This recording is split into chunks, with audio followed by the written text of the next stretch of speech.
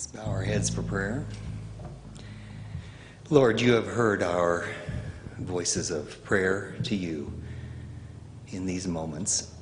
Collectively, we say, "My Jesus, I love thee." Individually, we say, "My Jesus, I love thee."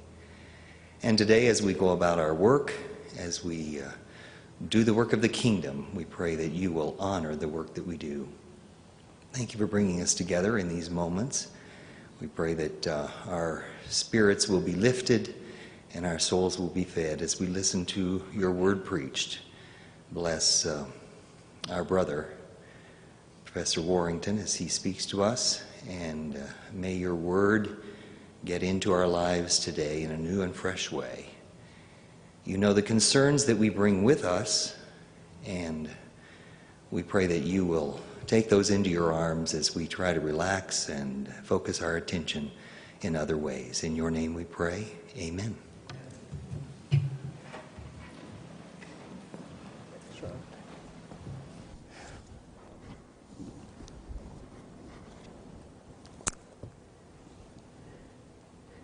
I invite you to turn to the 11th chapter of the book of Acts this morning, and invite you to keep that passage, that chapter open. We'll look at some of the verses in there this morning. The 11th chapter of Acts falls into two parts. The first 18 verses deals exclusively with retelling the story that we find in chapter 10. And the last 12 verses, which is our text for today, deals with the growth of the Christian movement, which is what we want to spend a little time today, the growth of the Christian movement among the Gentiles. And it is only necessary to mention the first part of the chapter, I believe, because it prepares us for what follows, in order to see the wider and most remarkable movement that begins in Antioch. News, of course, reached Jerusalem that the Gentiles had received the Word of God. And the attitude of the apostles towards this news indicated in the declaration that they contended with Peter. They didn't like the fact that Peter had gone to the home of a Gentile, and that they were not so concerned about him preaching to them more than probably eating with them. The table fellowship somehow would tie them to the idolatry of Gentiles, and so they were particularly concerned of the uncleanness that would incur.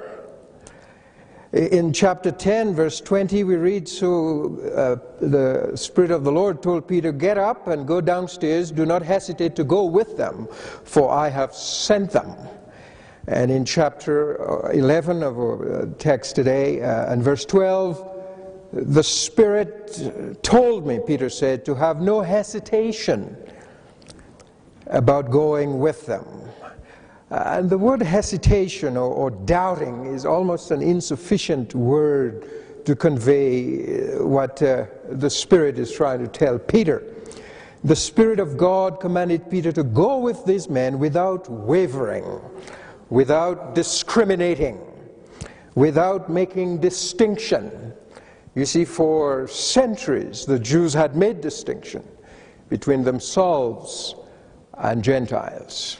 And now the Spirit of God was sending Peter to the house of Cornelius and telling him not to make distinction, just go.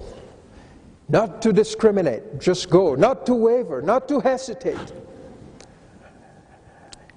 And but when he came to Jerusalem, fresh from the house of Cornelius,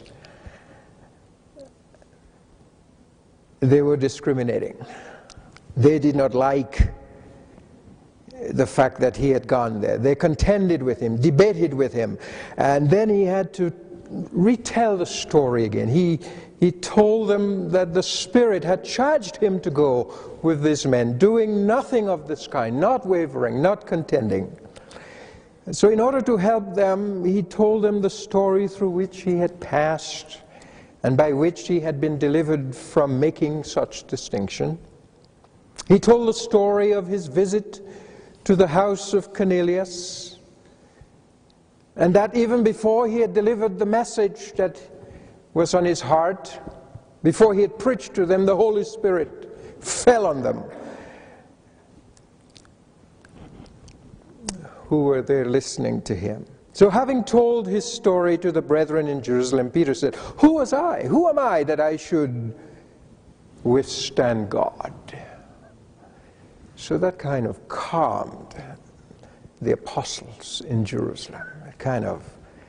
They stopped their contending and their wavering and their distinctions and their discriminations as to why Peter would go into the house of a Gentile. And so the wisdom and graciousness of the Jerusalem brethren were manifest in the fact that when he said this, they held their peace. Their contending was over. And so all of this then prepares us for what will take place in the next 12 verses of chapter 11. Of the last 12 verses of chapter 11. How the Spirit led a group of men from Cyprus and Cyrene, to do the unconventional, to push the envelope a little further, to go to Antioch, unauthorized by Jerusalem, to preach the gospel to people previously ignored. And it is a remarkable story, I believe, of the early church. So let's look at it.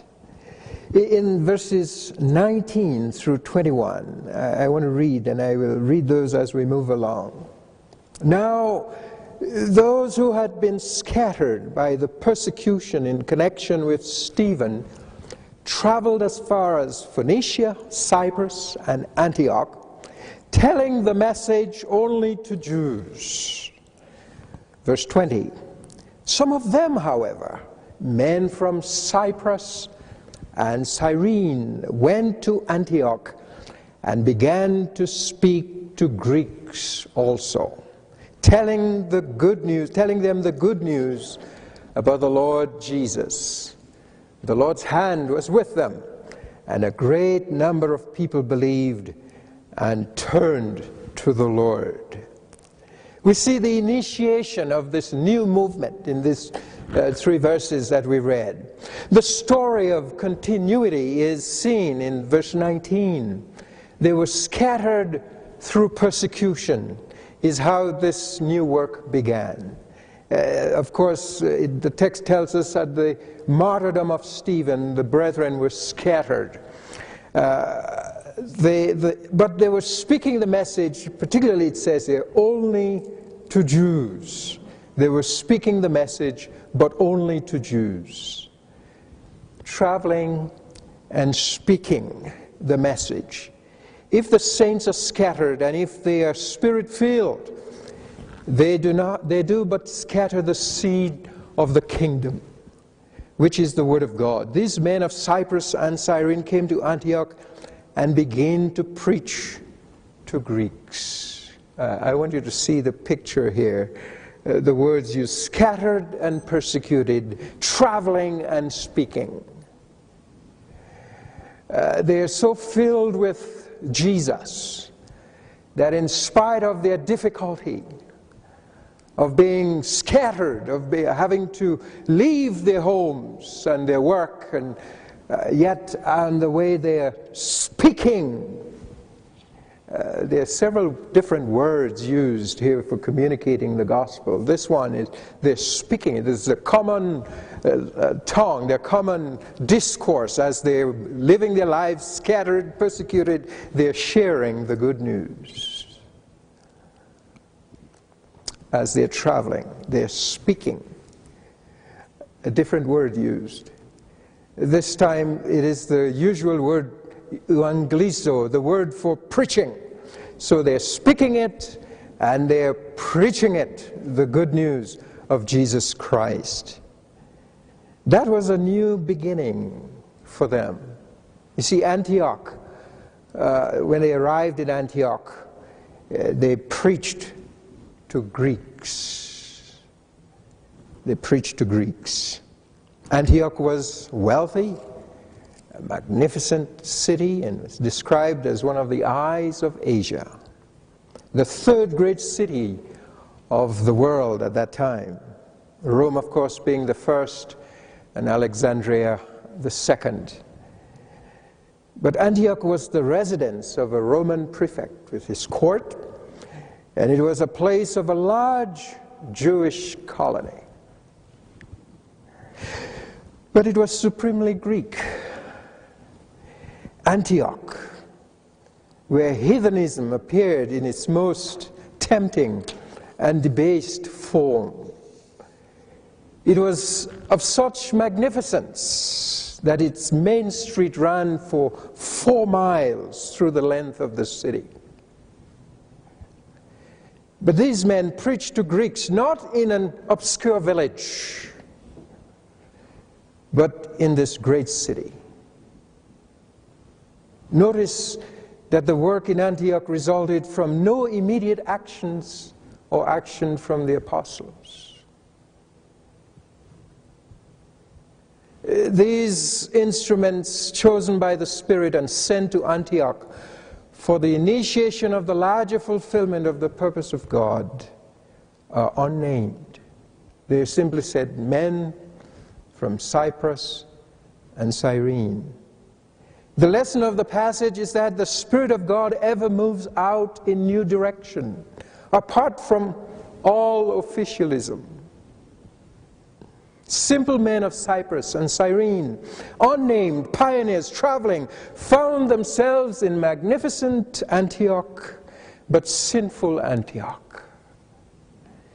And they determined without consultation with anyone to preach the gospel not merely to the Jews, but also to the Greeks. And the result we see in the passage is the tremendous harvest of people to the Lord. So we see the movement initiated, but we also see something else in this text. We see the confirmation of this movement. In verses 22 through 24, if you look at this with me, news of this reached the ears of the church at Jerusalem. And they sent Barnabas to Antioch. When he arrived and saw the evidence of the grace of God, he was glad and encouraged them to remain true to the Lord with all their hearts. He was a good man, full of the Holy Spirit and faith, and a great number of people again were brought to the Lord. The report that the gospel had been preached to Gentiles reached the apostles in Jerusalem. They had been prepared, of course, by Peter's experience for this particular report. And so quickly they dispatched Barnabas to Antioch to check this out. I get a feeling that they sent Barnabas to see if this thing was legitimate, almost to spy, to see what's going on. But although Barnabas was not himself one of the apostles, he was very close to them. And note also that he was from Cyprus. The selection to send Barnabas was very timely. And it was some of his countrymen who were involved in this unauthorized work. They had hardly reached Peter's understanding of not wavering and not contending and not showing discrimination when this thing breaks out in Antioch. But when Barnabas reached Antioch, the text says he saw the grace of God. There can be no question that when he came into the company of the believing Greeks in Antioch, into the fellowship of those who had been gathered about these men of Cyprus and Cyrene, he detected the supreme spiritual evidences of the divinity of their work in the tone and temper of the men in the midst of whom he found himself. Later in the book of Acts, in chapter 19, Paul came to Ephesus, and he missed such marks that in the brethren there at Antioch. And in fact, he asked in an astonished way, he asked, "Did you receive the Holy Spirit when you believed, since you believed?" Paul didn't find the evidence of the grace and the tone and the temper and the sweetness and the joy of the Holy Spirit's work when he went to Ephesus and asked the question. But not Barnabas. When Barnabas arrived in Antioch, he saw the grace of God. He saw evidences of that. Barnabas, coming to Antioch, found the evidences of grace, a new tone and disposition, evidences of joy and light and happiness, all that which characterizes the presence of the Holy Spirit and the grace of God. Notice also in the text, he exhorted them. Interesting, the word used for exhort is in the same family of words, parakletos, paraclete, for the Holy Spirit. In fact, they nicknamed him Barnabas, son of comfort, son of encouragement. And here he is exhorting them. Notice what he says to them. He was glad and encouraged them all to remain true to the Lord with all their hearts. With all their hearts, to stay true to the Lord. He was, notice that Barnabas is described not in an official capacity. He had no title. He was not himself an apostle. But he's described as to his character. He was a good man and full of the Holy Spirit and faith. We see in our text this movement was entirely, again, apart from any authorization from the brethren in Jerusalem. Now we see that there was to be no schism in the body of Christ. By connecting Barnabas with the work in Antioch, Jerusalem and Antioch are now one. Although it started without their authorization, yet it never remained an independent work. It's a lesson for us in terms of the unity of Christ's church. There is one faith, one Lord, one faith, one baptism, one Father of us all. Paul mentions that in the book of Ephesians. There's a third development in the movement that gives us an arresting picture in our text. Barnabas leaves the work in Antioch and he goes out to find Saul. The consolidation of the work. Not only do we see the initiation of it and the confirmation of it from Jerusalem, but now the consolidation of the work as Barnabas heads to Tarsus. He leaves Antioch not for Jerusalem, but for Tarsus.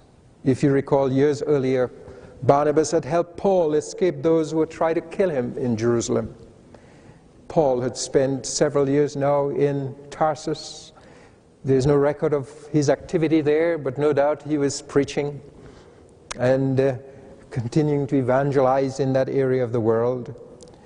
The scripture indicates that he went actually to hunt him down, to hunt him. He did not know exactly where to find him, but the text indicates that he went hunting for him, looking for him, searching for him. And when he found him, he brought Paul to Antioch, and for a full year, they gathered with the church, teaching. Look at it with me. Verse 25. Then Barnabas went to Tarsus to look for Saul, And when he found him, he brought him to Antioch. So for a whole year Barnabas and Saul met with the church and taught great numbers of people. The disciples were called Christians first at Antioch. Notice again different words for communicating the gospel. They were speaking, they were preaching, now they're teaching them for a full year. As we look back on the work, we are impressed by the group of people gathered together in Antioch. Antioch would pass and perish in the running of the centuries, of course. But that new movement, the inclusion of Greeks within the work of the Spirit through the Church of Jesus Christ, was destined to spread through all the neighborhood, and eventually to capture the whole world.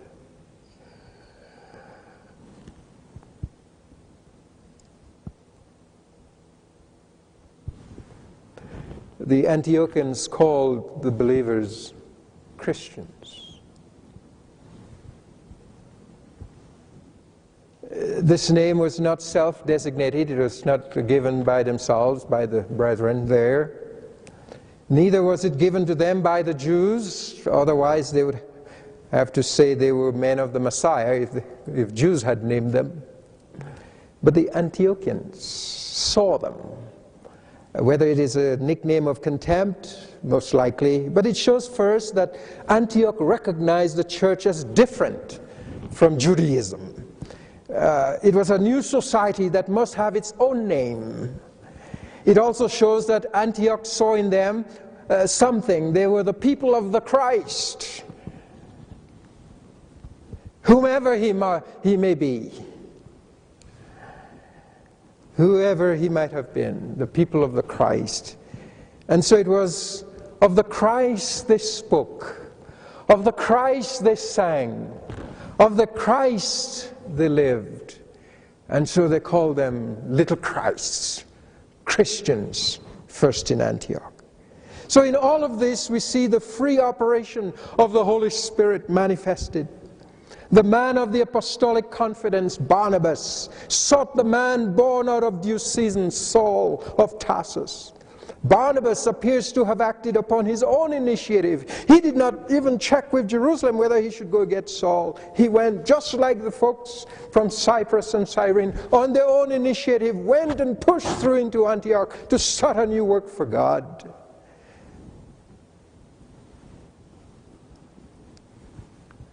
Yet in response to this guiding, indwelling Spirit of God, we see a new work is forged. We now come to a fourth development in this new movement, in verses 27 through 30. Luke makes us aware of the prophetic ministry of a group from Jerusalem. Notice he says, during this time, verse 27, some prophets came down from Jerusalem to Antioch. One of them, named Agabus, stood up and through the Spirit predicted that a severe famine would spread over the entire Roman world. Luke tells us this happened during the reign of Claudius. The disciples, each according to his ability, decided to provide help for the brothers living in Judea. This they did, sending their gift to the elders by Barnabas and Saul. This is the first mention of a prophet in the New Testament economy. The predictive nature of this work is evident as Agabus foretold the coming of a famine, a great famine. What is amazing is the unity we see unfolding. The Greeks who had heard and believed the gospel with evidences of grace which Barnabas had seen. They had received the teaching of Barnabas and Saul for one full year and grew in that grace of God. When they heard from Agabus the prophet that a severe famine would hit their brethren in Judea, when they spontaneously began to care for the brethren, under no directive from the apostles, but out of a new life which has love at its heart. This is a glorious tribute to the oneness of the Spirit. Obedience to prophecy, expressing itself in love, and love taking on the practical form of definite help sent to those in Judea who would suffer the most as a result of this famine. You see, in our passage, we see a variety of spiritual gifts at work. We see the apostolic gift, the evangelistic gift, the prophetic gift, the teaching gift, the pastoral gift. It reminds me of a passage in Paul's letter to the Ephesians. It was he who gave some to be apostles, and some to be prophets, some to be evangelists, some to be pastors and teachers, to prepare God's people for the works of service, so that the body of Christ might be built up. You see, this passage reminds us of why we exist as the people of God and as an institution. It brings to bear why we're here. We're here to make Christ-like disciples. We're here to advance the cause of Christ, to be instruments in the hand of God under the wind of His Spirit, to advance His kingdom. We're here because the great missionary God Himself, a sent God, wants to breathe resurrection power into His people to join Him in His mission. It was the great missionary Leslie Newbigin. And over the last few years I have delved much in his writing in preparation for my own writing. And it is he who coined the phrase Missio Dei, the mission of God. You see, the mission of God is that the Father sent the Son. The Father and the Son sent the Spirit. Now the Father, the Son, and the Spirit, the triune Godhead, now sends the church in mission. And that's what we see took place in Antioch with these men from Cyprus and Cyrene. Unnamed men broke the status quo. They pushed the safe and predictable. They chose to ride a motorcycle instead of a lawnmower. They did the unthinkable. They preached the gospel to Greeks. They probably would not have received permission to do so had they asked. But under the direction of the Spirit, they took the initiative and went to the third leading city in the world at that time and set up shop. Because they, like us, believe that the gospel is for everyone. Amen. This is who we are. We are Christian. We are holy. And we are missional. And like our founder who said almost a century ago, the sun never sets on the Church of the Nazarene. There is no good night, only good morning. And they said you'd ask Dr. Brzee even at 10 o'clock at night, how are you? Hello. And he says, good morning. Because the sun never set on the Church of the Nazarene. It is always good morning in the church, never good night. May it also be so for each one of us and for Nazarene Bible College this morning. Let's join him in mission. Like these unnamed men, ordinary men, scattered they were, persecuted they were, but they caught a vision of joining and partnering with God to preach the gospel, to speak it, to proclaim it, to teach it, and even to prophesy it. Amen? Amen. Let's pray this morning. Father, we thank you for who you are in our lives and give us the courage to join you in mission, to see that the harvest is indeed plentiful. It's white unto harvest. The fields are white. And that you're calling on us to partner with you, to reach out. Oh God, plant in us this morning a new vision, a new joy of serving you, a new passion for the gospel and for those that are yet unreached. Help us to be cross-cultural in our thinking. Help us to be to defy the status quo, and, oh God, to see beyond the ordinary and to see what you see in your world. Give us a fullness of your Spirit so that indeed we are sent by your Spirit. We love you this morning. Help us, Lord, to see our neighbors in a new eyes, new way, to see our communities, to see our world through redemptive eyes. And we give you praise. In Jesus' name, amen. God bless you. You're dismissed. Amen.